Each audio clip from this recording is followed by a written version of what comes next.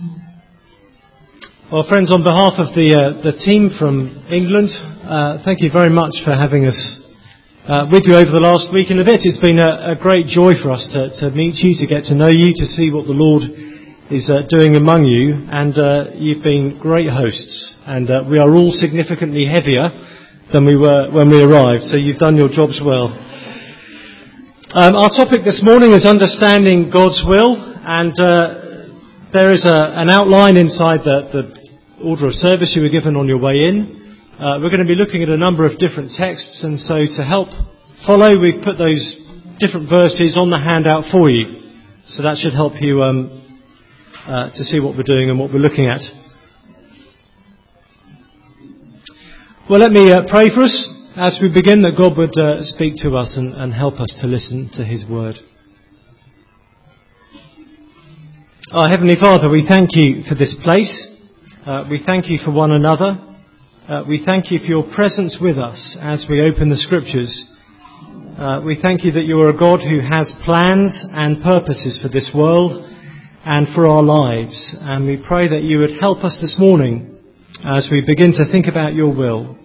We pray that you would give us understanding and a desire to live in conformity to it. We pray in Jesus' name. Amen. Well, many of you will know that it was in the mid-1500s that Nicholas Copernicus published his landmark work. He outlined a new model of the universe. Copernicus' great discovery was to realise that the Earth revolved around the Sun and not the other way round. People had believed that the Earth was at the centre and the Sun and everything else revolved around the Earth. And it became known as the Copernican Revolution.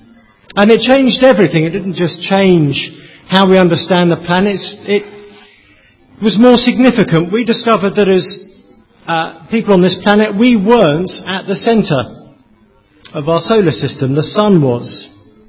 And so there was a big mind shift that needed to take place.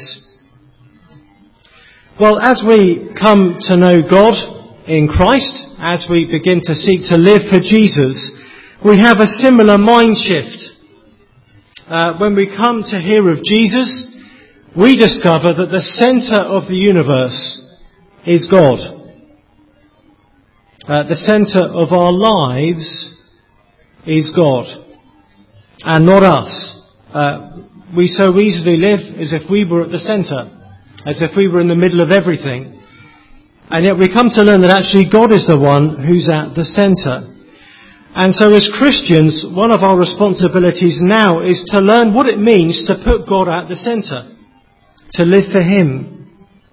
And part of that involves living in accordance to His will and putting His will before our own. So that's what we're thinking about this morning. And the first thing we're going to look at is the nature of God's will. It is wonderful to know that God is a God who has a will. He has plans. God is not presiding over this universe with no clue as to what He's going to do with it. He has a plan. He has a purpose for everything He has made. And He is working all things out according to that plan. I don't know if any of you watched the TV show Lost when it was out. Anyone watch Lost?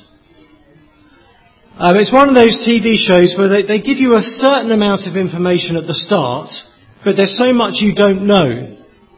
And each series they reveal a bit more, and then you realise there's a whole bunch of other stuff that they still haven't told you. And you watch series by series thinking, I'm clueless as to how all of this is going to tie up. And if you watched it right through to the end, you began to realise that the writers were also clueless as to how it was all going to tie up. They were clearly making it up as they went. God is not like that. He knows the end from the beginning. He has a plan. God has a will, but we are not told all the details of God's will.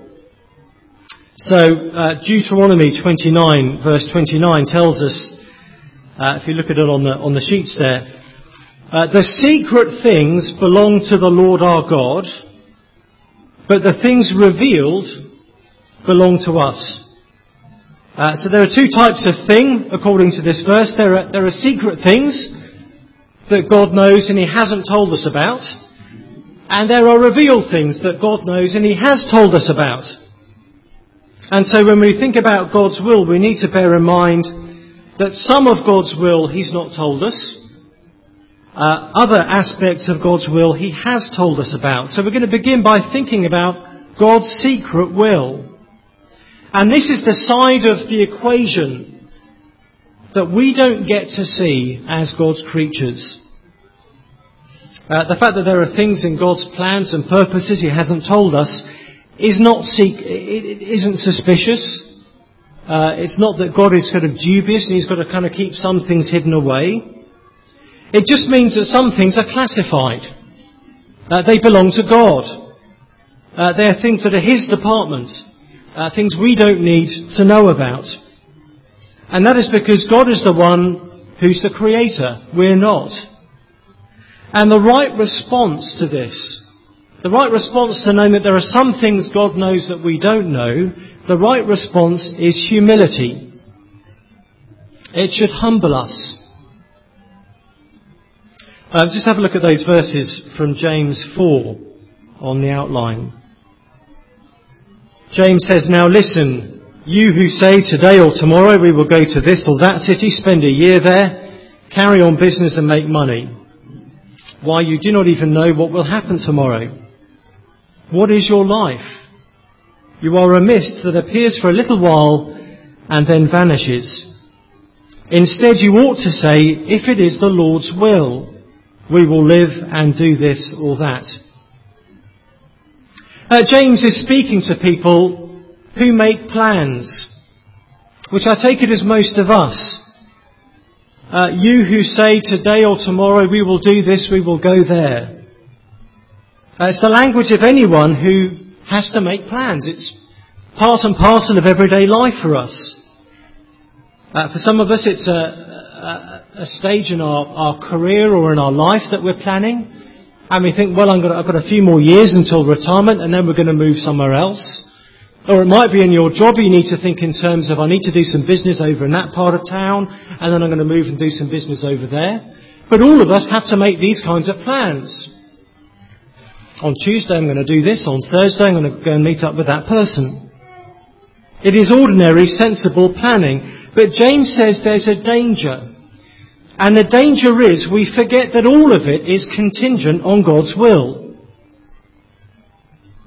James tells us something very uncomfortable in these verses.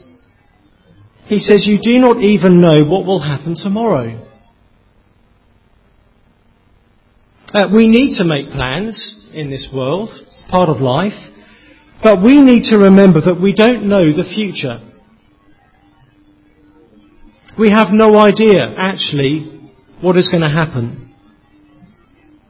And on one level we recognise this. We'll check the weather reports, we'll look at the traffic reports, all those sorts of things. But actually we need to remind ourselves we're not in control of our lives. God is. You do not even know what will happen tomorrow. And then James asks an even more unsettling question. He says, what is your life? That's a very good question, isn't it? What is your life? If someone was to write a biography of you, what would you want the title to be? Just imagine someone was to write a biography of you, what would you want the title to be? If you could choose the title of the story of your life, what would it be? I guess we can think of all sorts of things. The devoted servant. Whatever it might be. Listen to how James answers that question for us. What is your life? You are a mist that appears for a little while and then vanishes. We tend to think of ourselves as being at the centre, and we divide history into before me and since me. It's just the way we look at reality. But James says you're a mist. So if you're having a hot shower in your bathroom and it fogs up the mirror, or it fogs up the glass. It is only a few moments before that little mist disappears. You won't know this because you live in Malaysia, but back in England, when it's cold for most of the year, I'll get into my car first thing and I'll realise I can't see out of the windscreen. It's completely misted up. And so I'll turn on the ignition, I'll roll down the windows, I'll put on the heater. We don't have air conditioning in our cars, we don't need that. We have heaters. And in just a few moments you see the mist disappear and you've got a clear view. And James says that is what life is like. That is our life. That is you. What are you? You're a mist. You're here for a bit and then you're gone. And yet we plan everything we do as if it is deeply significant. We need to remember that God has a will. He has a secret will. We don't know what is going to happen. We're not the centre, God is. And so James says, you ought to say, if it is the Lord's will, we will live and do this or that. Now James is not saying that we just have to treat those as magic words and every time we make a plan we have to say, God willing, as if, it's not a magic formula. It's an attitude. James isn't saying you shouldn't make plans. It's wise to make plans. But it is also wise to make plans knowing that actually God is the one who's in control and we're not. He is God. So Proverbs 16 verse 9 says to us, in his heart a man plans his course, but the Lord determines his steps. And so this humility that helps us to trust God will help us to trust him with the things that we don't know. We can't see the rationale behind everything that God does. We know that God is working all things out according to his purposes. We don't always get to see how God is doing that. We don't know how it all fits together. Claudia, when she was giving her testimony, mentioned that family from our church she went on holiday with. It's a lovely Christian family, a husband and a wife, and a son and a daughter. The son has very severe autism and needs round-the-clock care. And his dad was a great, godly man who looked after his boy. And it was whilst his boy was struggling, swimming in the sea, that his dad went in to rescue him, and his dad drowned, saving his son. We don't know why God did that. We know God's in control. We know he's doing all things according to his purposes. We don't know why he allows certain things to happen. And so we need to be humble before God's will. People have often compared God's plans, his unfolding purposes, to a tapestry. If you've ever seen a tapestry, it can be a beautiful sort of picture of some scene or some unfolding situation. But if you ever turn it the other way up, you see all the knots, all the loose ends, all the stitching, and it's a mess. And the view we have of God's will is often the reverse side of the tapestry. We see the loose ends, we see the knots, we see what seems to us to be chaotic, but from God's side, it is a perfect, integrated whole. So God's secret will means that we should be humble. And when we're planning our own lives, we need to keep reminding ourselves God is the one in control. But then we think about God's revealed will, and we remember that there is so much God has shown us about his will. God has told us that the final purpose to which he is moving all things is that everything in this universe would be integrated and united under the rule of Jesus Christ. We learned that in Ephesians 1 verse 10.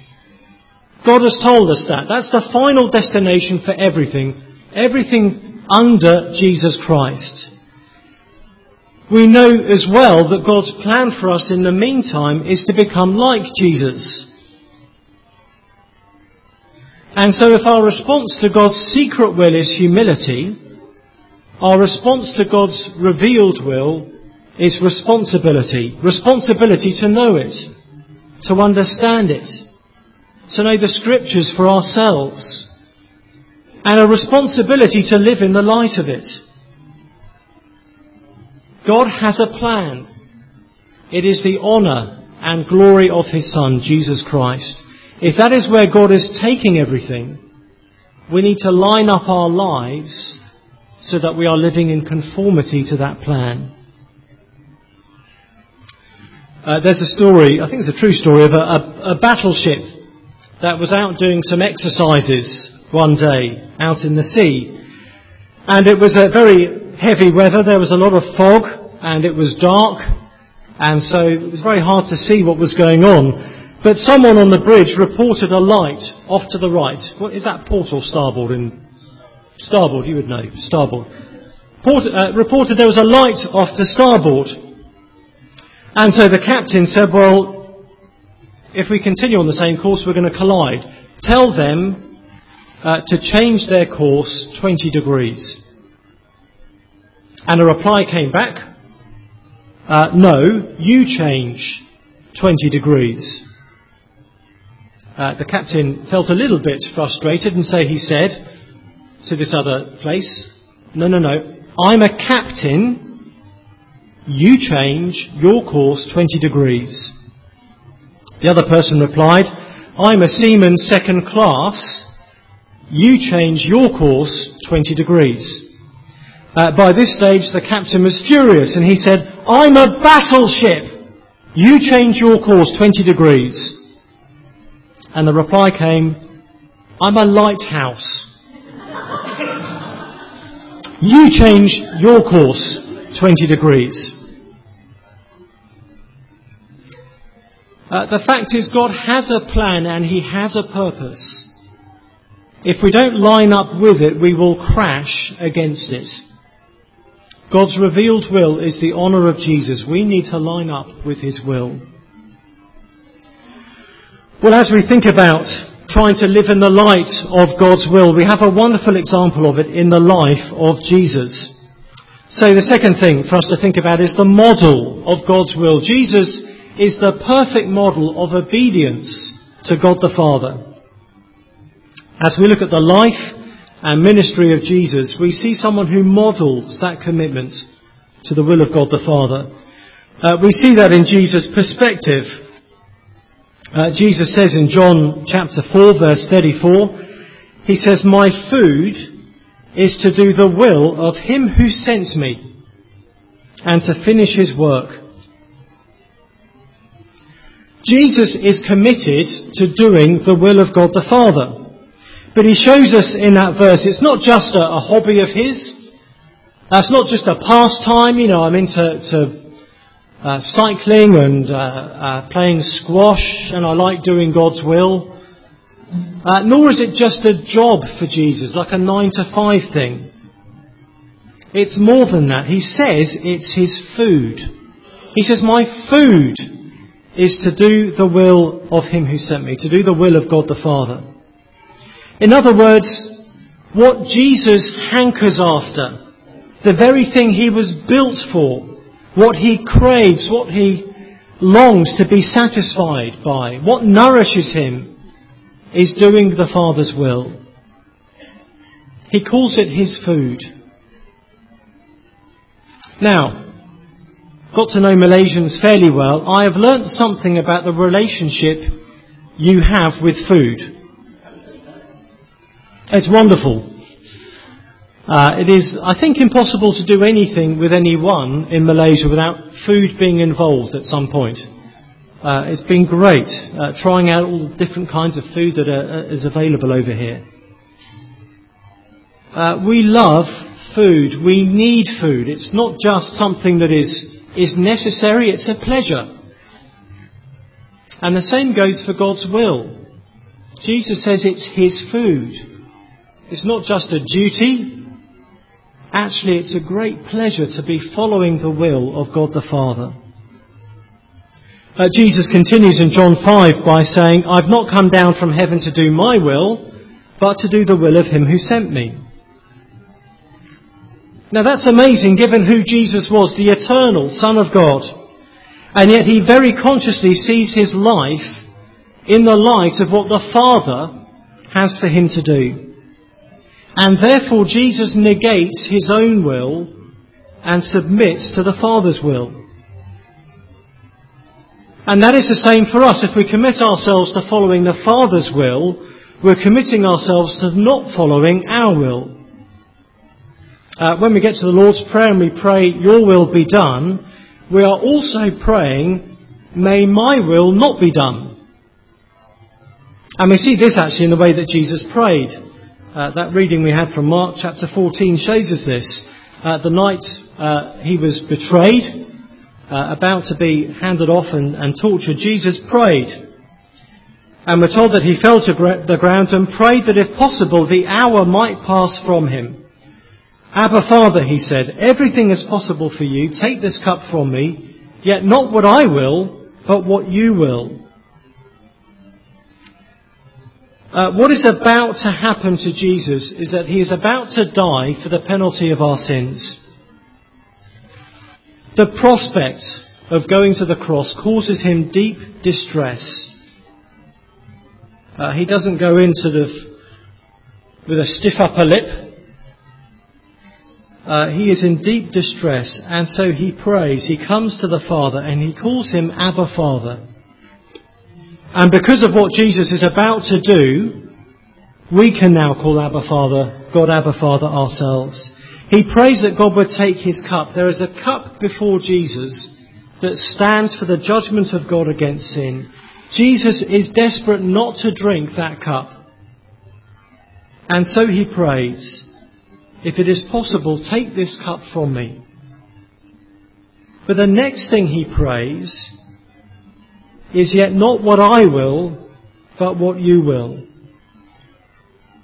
His deeper longing, even deeper than avoiding the cup, is that he would do the Father's will. However much the cross filled him with dread, his greatest desire was to do the will of his Father. And so he prayed, "Not what I will, but what you will." And again, he is a model to us in submitting to God's will. Actually, it's a great reminder of what prayer is about. Prayer is not about me trying to get God to do what I want. Prayer is about me aligning myself with God's priorities. Praying that I would do what he wants. Jesus prays that the Father's will would be done.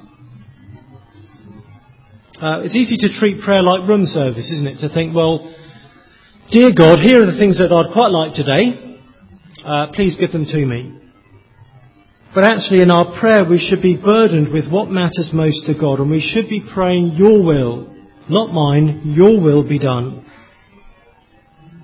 And it is great, as we follow Jesus, he doesn't just tell us to do something, he does it himself.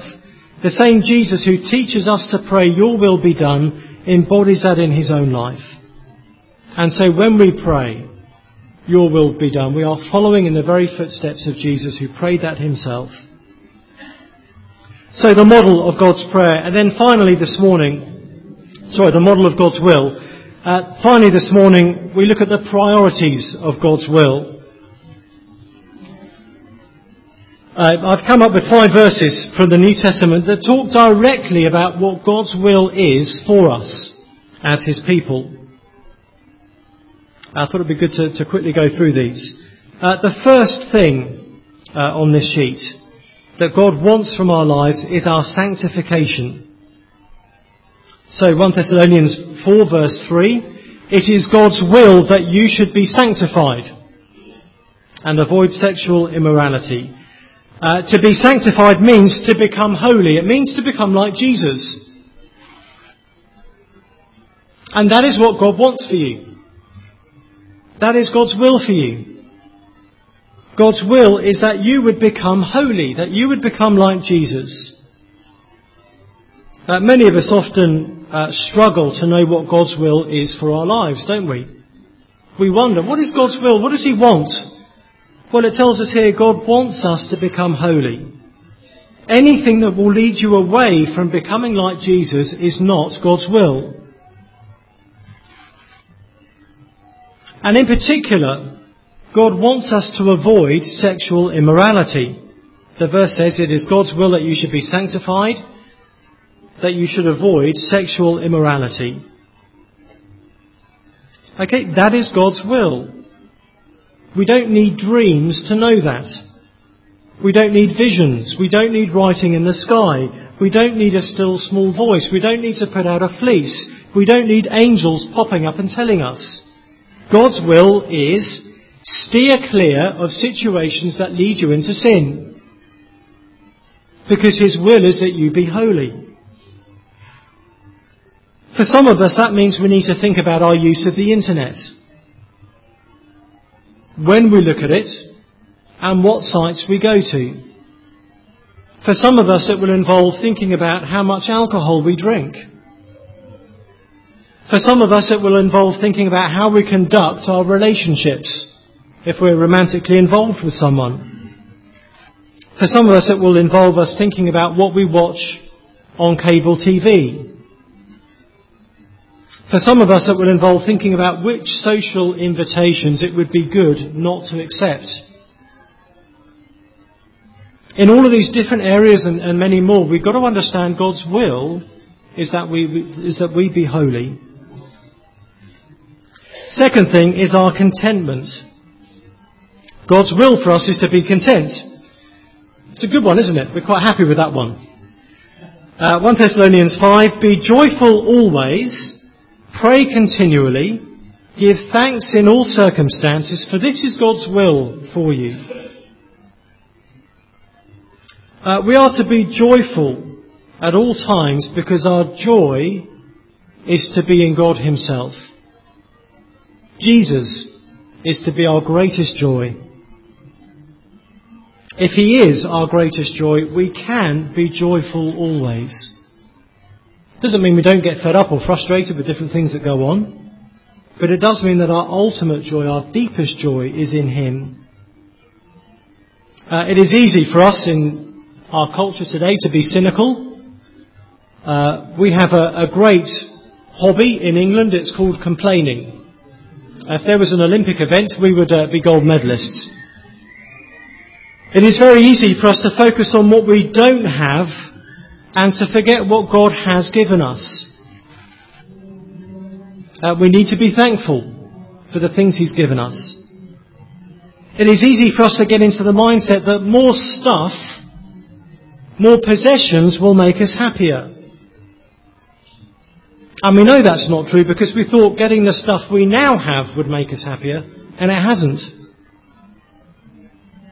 God's will is that we be content in Him, whether we have plenty or whether we are in want. God's will is that we not be bitter about the hand we've been dealt with, not jealous of what other people are up to or having, but to be thankful for the Lord's goodness to us. His will is for us to be content in Him. Well, we might think, well, that's easy for you to say, Paul. But we need to remember, Paul wasn't writing these letters from a lovely beach house on the coast. Paul very often was beaten to within an inch of his life. He spent many years chained and imprisoned.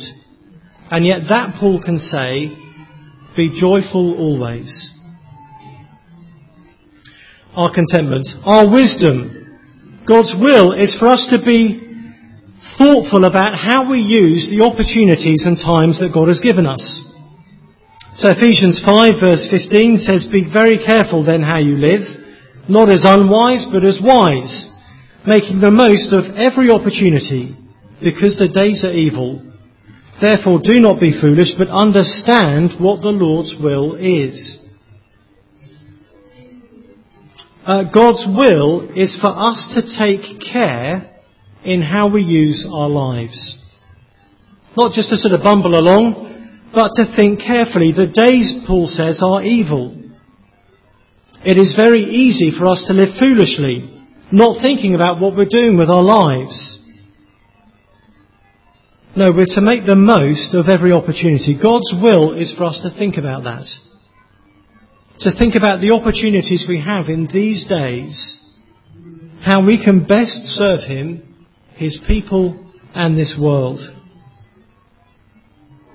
And so we need to think about the resources that God has given each one of us and how we can best use them. For some of us, that might be time that we have, that we can use. For some of us, it might be our homes that God has given us, that we could use wisely in these times. For some of us, it might be our family. God has given us perhaps a stable, easygoing family that would be great to have other people join and be involved with. It might be particular skills we've got, ways in which we can put them to good use in these days. It might be a listening ear. For some of us, it might be an experience that we've been through that can be used by God to help others in a similar situation. What are the things that I have been given by God, and in these dark days, how can I most wisely use them? Or think about the people you have access to. The people God has given you contact with. Your family, obviously, anyone that you live with. The people you work with, maybe some of the people nearby where you live on your street or on your block. How can I use those relationships, those contacts, for God's glory in these days? So God's will for us is to make the most of every opportunity, to think about the areas we have, the opportunities we have. God's will involves our worship. Romans 12, 1 and 2. Paul writes, "Therefore I urge you, brothers, in view of God's mercy, to offer your bodies as living sacrifices, holy and pleasing to God. This is your spiritual act of worship. Do not conform any longer to the pattern of this world, but be transformed by the renewing of your mind. Then you will be able to test and approve what God's will is, His good, pleasing and perfect will." Paul says that our worship to God is to give Him all of life, to lay our all before Him.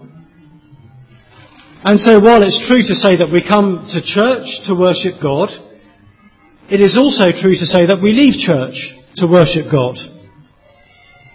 Our whole lives are to be given to Him as a sacrifice, given to His use. And Paul says that will involve having our minds renewed, learning to think differently. And the result of that, Romans 12 verse 2, is that we will be able to test and approve what God's will is. We'll be able to discern God's will as we learn to think differently. How many of you have heard of Oxfam? Kind of aid charity. A while ago they had a sort of advertising campaign, and their slogan was, "You can either give a man a fish, or you can teach him how to fish." Anyone remember that? And it's the whole difference between charity and development. Charity is giving someone what they need. Development is giving someone the means so that they can get what they need for themselves. Someone is not happy out there, are they? Bless them. Now, this bit matters very much, so please try to concentrate. When it comes to God's will, we want God to tell us what to do, don't we? We want God to give us the answers. If we've got decisions to be made about our jobs, our homes, our families, we want direct revelation. We want God to say, "No, this is what you're going to do. Take that job, marry that person, live in that place." Are you listening? This matters. Doesn't worry about the girl crying. Pay attention to this. In other words, we want God to give us the fish. God wants us to learn how to be wise.